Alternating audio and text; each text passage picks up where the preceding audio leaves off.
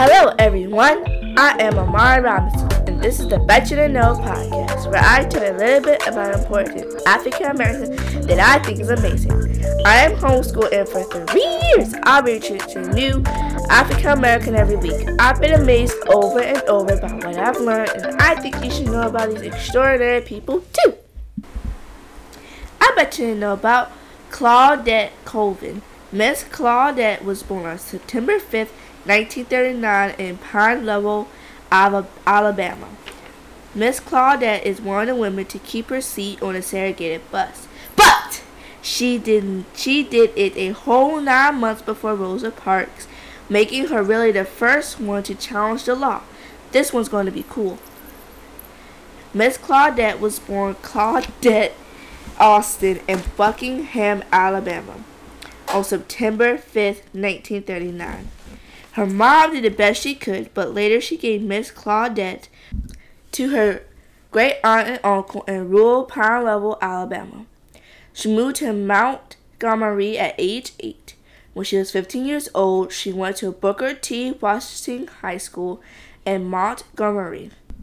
And in 1955, she joined an NAACP Youth Council and started rocking her natural hair, like me.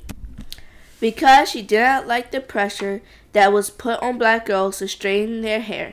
I could see that. I like rocking my natural hair. On March 2nd, 1955, Miss Claudette was riding the bus home from school when the bus driver told Miss Claudette and some other students to get up. But Miss Claudette didn't move one bit.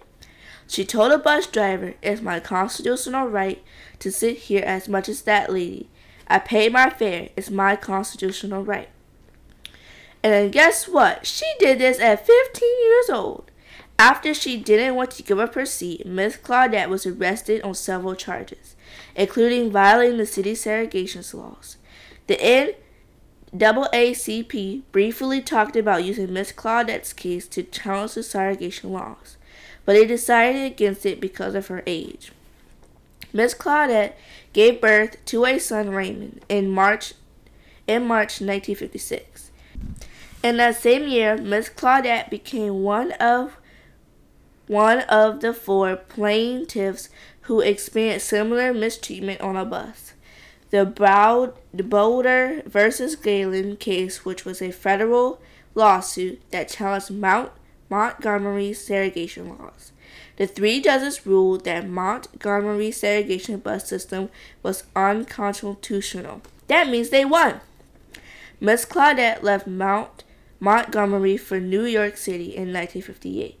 She couldn't find and keep a job after participating in the court case, just like Rosa Parks. That's so messed up.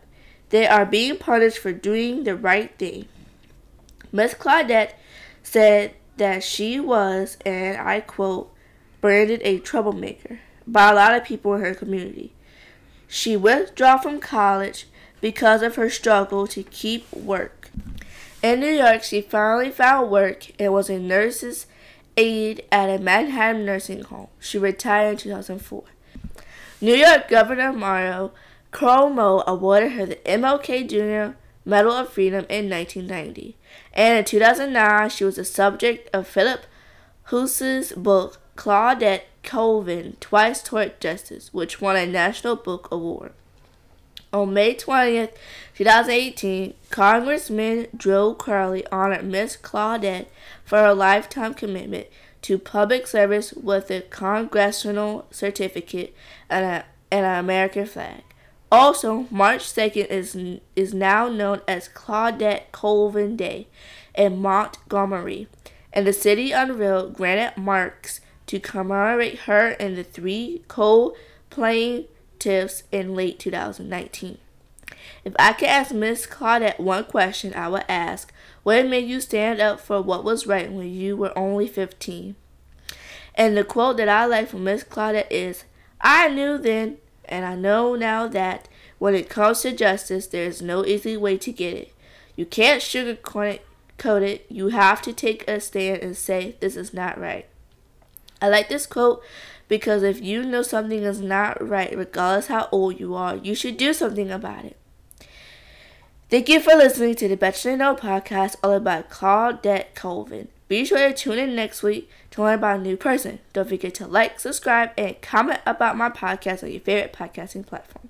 And remember, you are dope. Know it and show it. Bye, everyone.